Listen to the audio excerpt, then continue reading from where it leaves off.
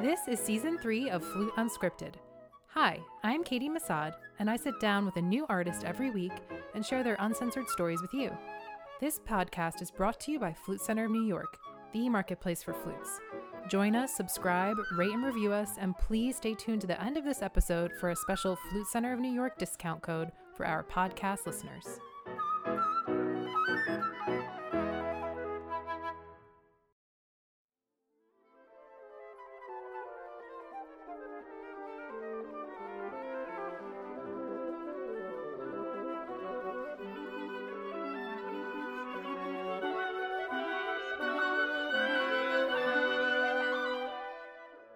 Valerie Coleman was creative long before learning how to play the flute. At a young age, she started to write music down and began writing symphonies by the time she was just 11. Since then, Valerie Coleman has established her career as the flutist and resident composer of the wind quintet Imani Winds. The group has toured extensively, released a number of albums, premiered a slew of new works, and were nominated for a Grammy for Best Classical Crossover Album in 2005. Valerie's contribution to chamber music is immeasurable, and her expertise was recognized by the Frost School of Music, where she has accepted a new position as Assistant Professor of Performance, Chamber Music, and Entrepreneurship. Valerie shared with me more about collaboration, composition, and the next phase in her career.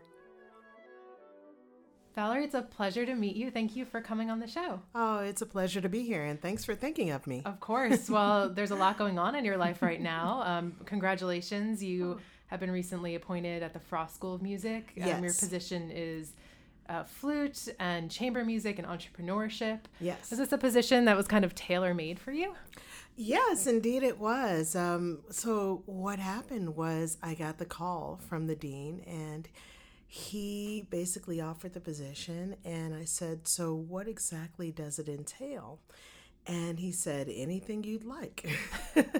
And I'm thinking, okay, this could be really cool. It could go really well, or it could go really wrong. Because when you have a position that doesn't really have shape to it, you have to really work to not only create the job description itself, but also work with others in a way that informs them what is possible. Yeah.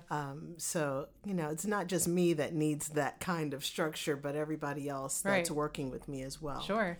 And what do you hope to offer with this title? Oh, I love chamber music. Obviously, Imani Winds. And, there's a lot to offer, but there's also a lot going on at the University of Miami Frost School. It seems that chamber music could use a little more TLC. It's going great there as it is, as it stands. But, I think that I have something to add to the whole fiber and the culture there. To create a culture of chamber music is what my goal is there. Okay. And with the entrepreneurship kind of tag too, is that maybe a look to give young people tools? I mean, now it seems like these programs can be really heavily saturated with lots of talented young musicians. And on the other side, when you're out, it kind of feels like there's limited opportunities because there aren't so many talented people. Yeah, that's right. That's right. And having the wherewithal of how to structure your career, to be able to plan in advance, to be able to know how to network. All of those things is something that I really, I am passionate about. And I love to see these students when they go off and take the initiative and become entrepreneurs. It's the best. Well, and you've done that yourself. I mean, all of your hard work and innovative thinking, you came up with Imani Winds in 1997, right? Yeah. And you kind of took that off the ground. Where did you get the idea from, and what did it take for you to actually get the group, successful and get the bookings and really make it into its own thing? Well, the group started, the name came before the group. And I just remember just coming to New York, and I was in a sublet apartment in Washington Heights, and I was thinking I would really like to be able to pay off my student loans. Yeah. You just graduated from Manus? No, I just graduated from Boston University, and then I came to New York to do graduate work with Judy Mendenhall at Manus. And during that time, Kwanzaa was really, it had emerged as something that was in. Yeah. And the name Imani, which is the first principle of Kwanzaa, popped into my head, and I decided to put that together. Imani Winds. What if there was a woodwind quintet that is based within African American culture as a point of departure? I wonder how that would translate, into Mozart or, Yeah. other standard literature works.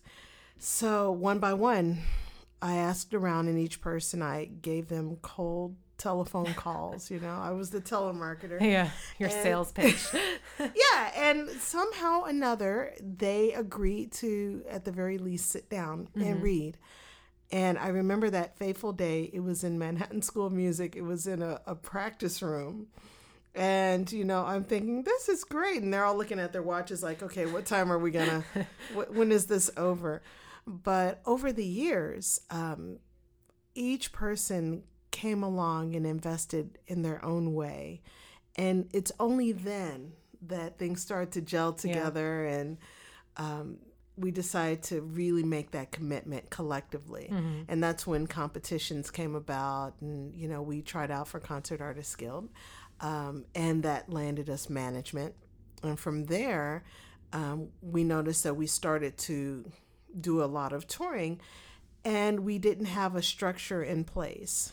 We did have a partnership, which basically means that you go down to the city courthouse and you sign, get the power of attorney, all that stuff, get it all signed away, and then go get a bank account so you can receive checks. I won't bore you with the details. I think, I'm fascinated because it's like the true ins and outs of how, the actual logistics of how it works. Exactly right. And it turned out that Monica Ellis, the bassoon player in the group, she's like this. She actually coached me. I did a Manus pre-college program, and she was the coach of my quintet. Oh, my goodness. Wonderful. Yeah. Okay. Yeah. So I know Monica. Yeah. I remember when she worked at Manus. Absolutely. Oh, and that must have been the 85th Street Manus. Yes. Then. Yep. And that building is now, I think, a private school. Oh, no, I didn't. Because they do everything downtown now, right? Yeah. That's right. Yeah. I have memories of coming in on the weekends and getting like breakfast and Yeah. Oh, it was a great space. Yeah. It was very like Harry Potter-ish because it's all tiny and they're little corner rooms, and they're like weird secret hallways and stairways. And the stairways, they might as well move around. Yeah. It was very, I remember being very confused. And the elevators were very tiny. And it was all very those small. Cage kind of elevators. Wow. That's flashbacks. hilarious. Yeah. That's excellent. So Monica, she was that business person, and she took that over, and from that point on, we knew that she was balancing the checkbooks, and everybody started to really sink into the roles that they had. Toyin Spellman Diaz, she became the oboist. She became the education guru of the group. And Miriam, at the time, the clarinetist, she was more geared towards PR. She was the person that sent out the thank you cards after every concert. No matter where we were in the country, Miriam, as soon as she got home, would send out that thank you card to the presenter to say, thank you for bringing us out for the concert. And me and Jeff, he's a composer, but Jeff was the only guy in the group at the time. So he was kind of the peacemaker. And he knew when to bring in chocolate. When we're on the road for a good 2 weeks, he knew to bring in a hefty supply of chocolate just to keep it all cool. And so me and Jeff, we really did settle into the role of being the in-house composers. Right. I became, basically they allowed me to dream and implement ideas. And we all had ideas. We all have ideas. And one of the main concepts of Imani Winds, which I think makes it such a wonderful group is that every idea is heard. And that's a lesson to chamber music groups out there. Yeah. You have to listen to every idea. It took us about, the group has been in existence now for 22 years. Mm-hmm. My departure happened at the 21-year mark, so just a few months ago. It's just really a thin line.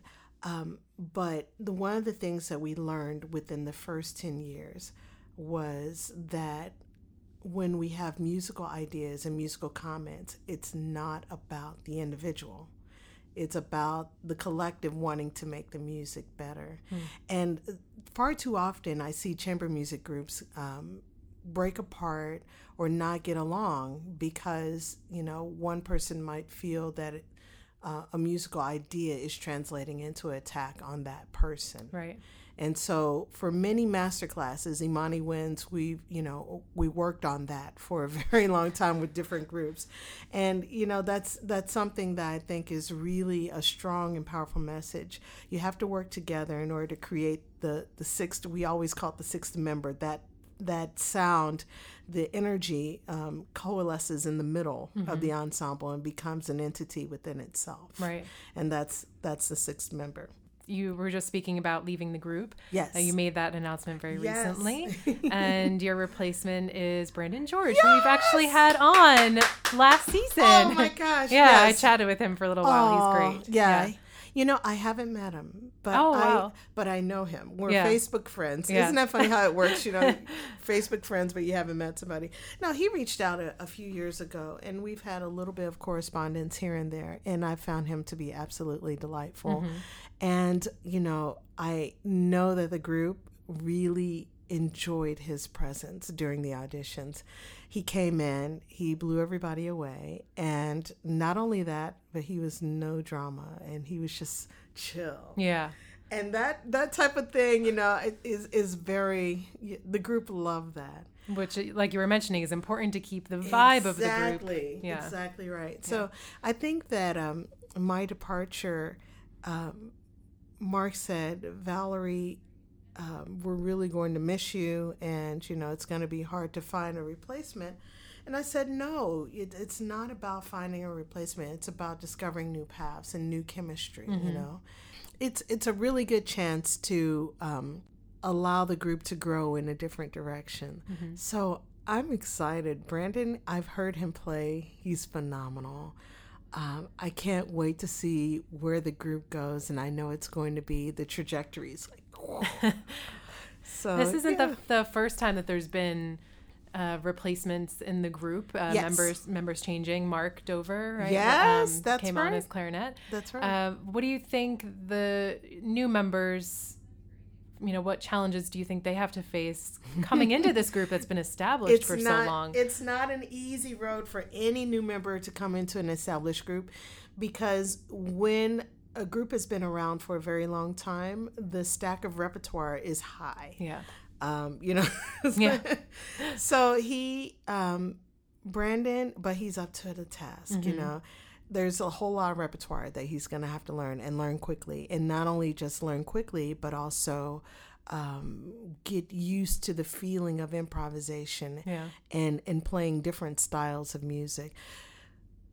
Part of the audition process is to ascertain whether or not a person can do that quickly, and if there's a vibe there.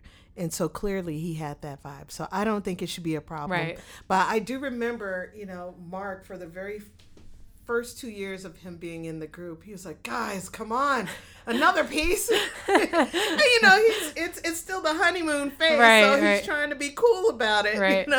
He doesn't want to let people know that, all these new pieces that we're just bringing up on the, at the drop of the dime are stressing him the hell out.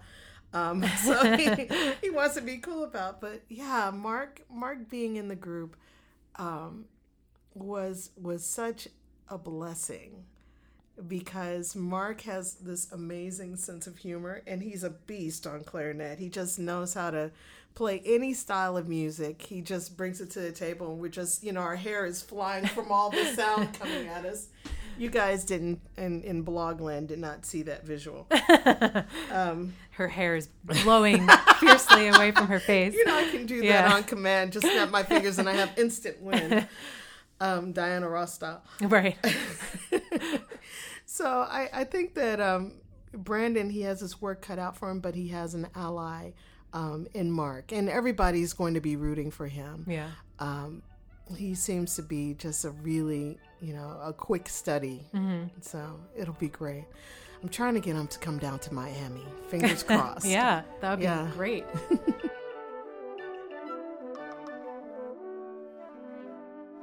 As Valerie passes the baton, or flute rather, off to Brandon George, she prepares to spread her wings as a composer.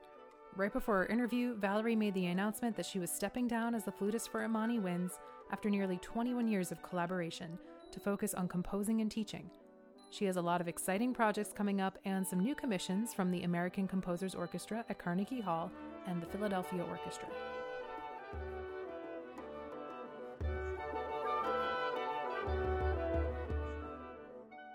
What ultimately led to the decision for you to step down? I'll say it like this.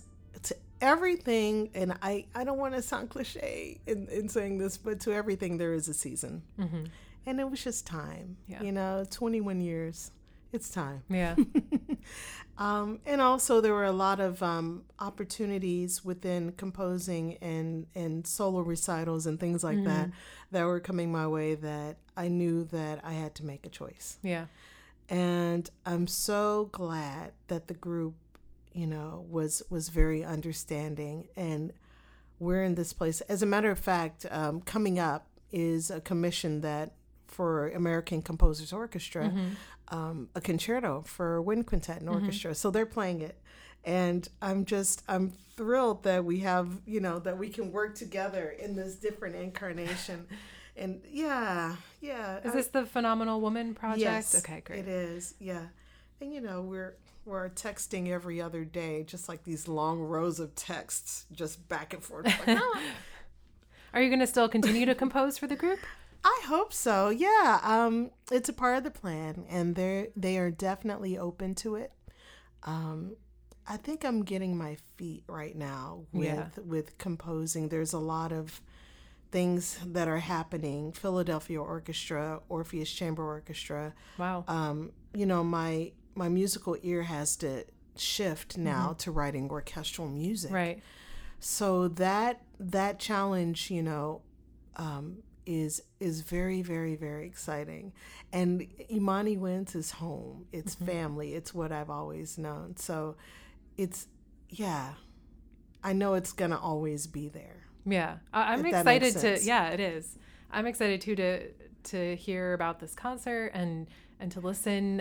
It sounds, you nervous?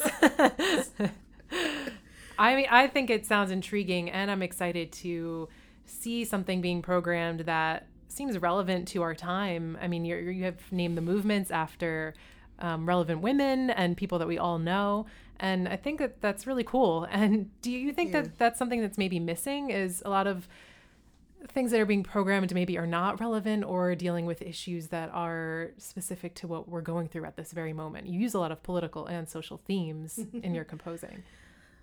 Well, I tell you what, there is a faction of the old guard that, will always adhere to the Beethoven cycles, the string quartets, or, just that those traditionalists, those venues, and that should always be, I'm a firm believer in celebrating what has come before. Yeah.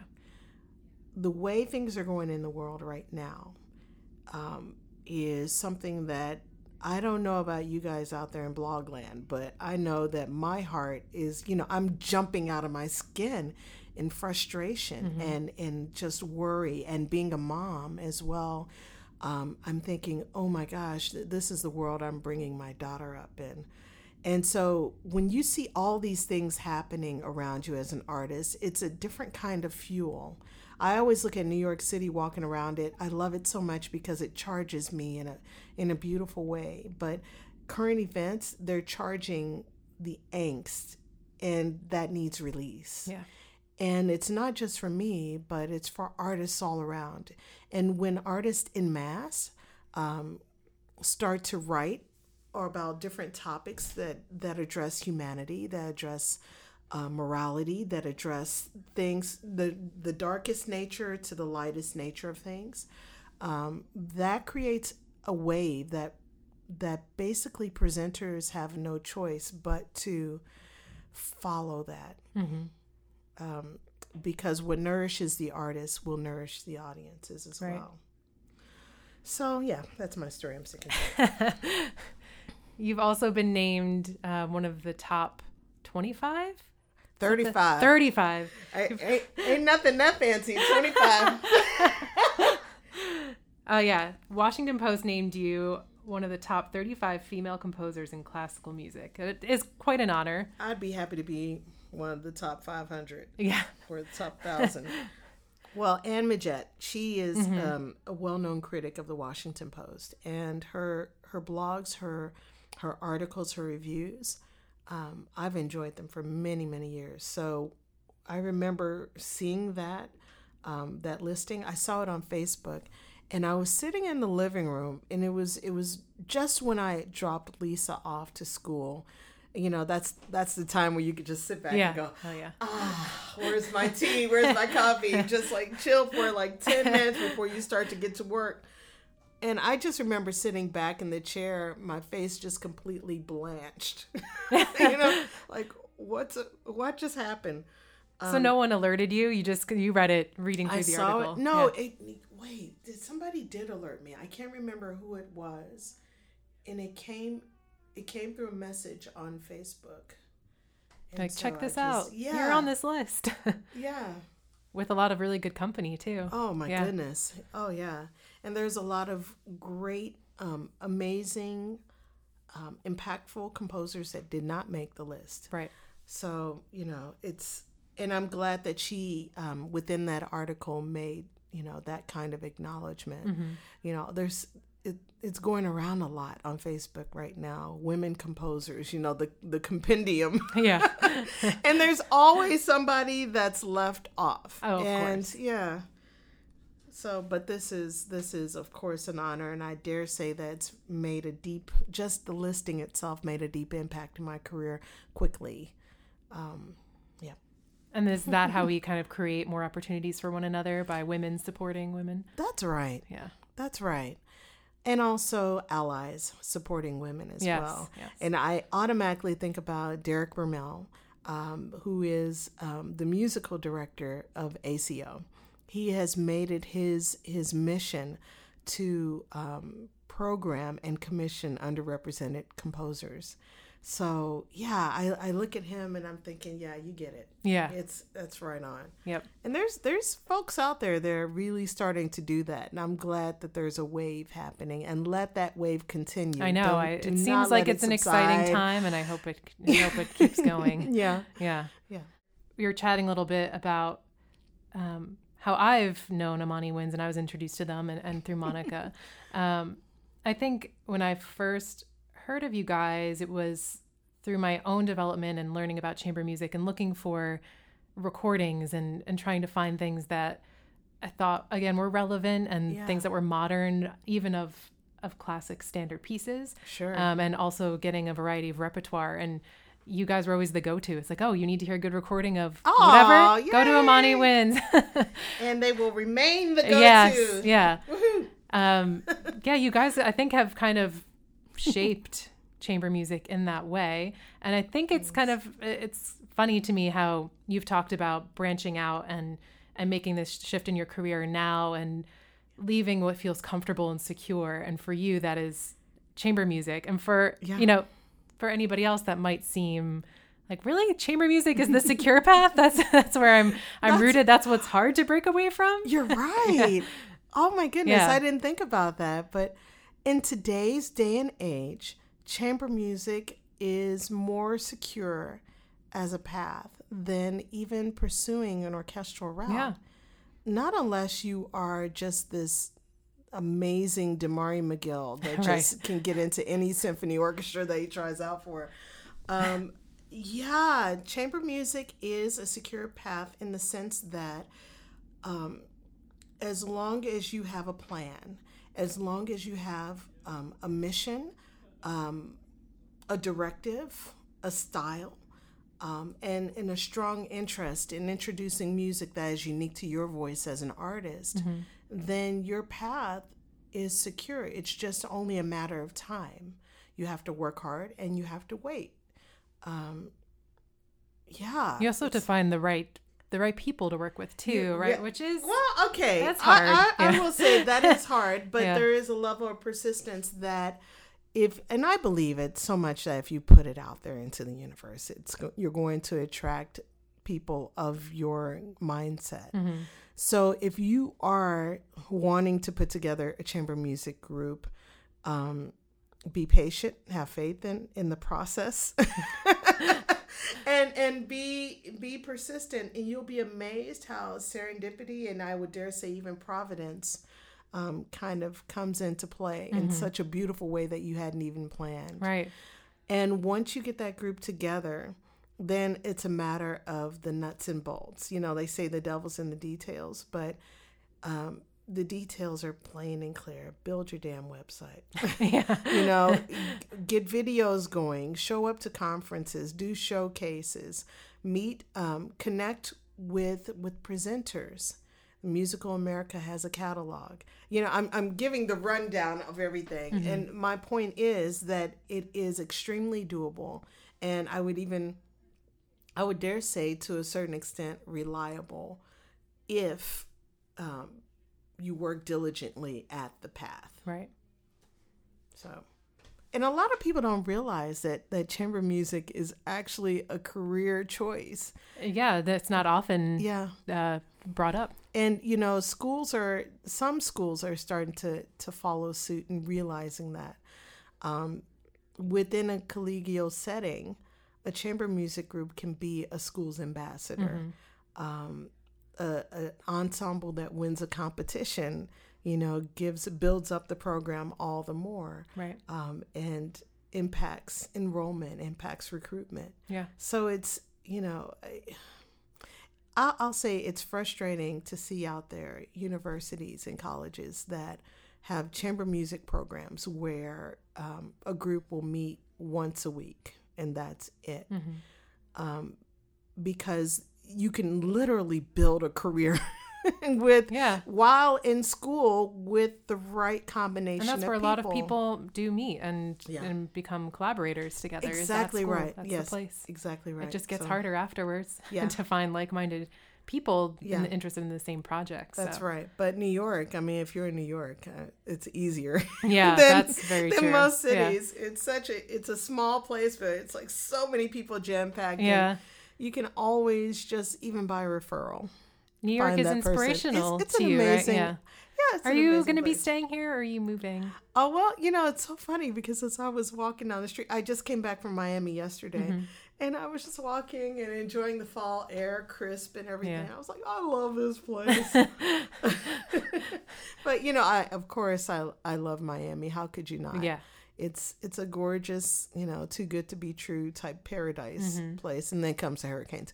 But no, it's a really spectacular place. Right now, I'm doing part-time because the appointment became official in July. So that was no time to pick up and you know, relocate altogether. So what me and my family are doing, we do have a faculty townhouse right now.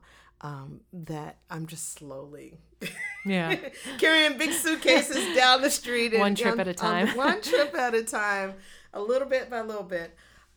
We just got our couch from Macy's a few days ago. Well, see, that's the other exciting part. Now you get to redecorate from scratch. No, I wish I had that talent. If anybody out there has a talent for that. I love it. It's my passion. Come on. Yeah. I need it. You know, just come in and just be like this tornado through the house. Yeah.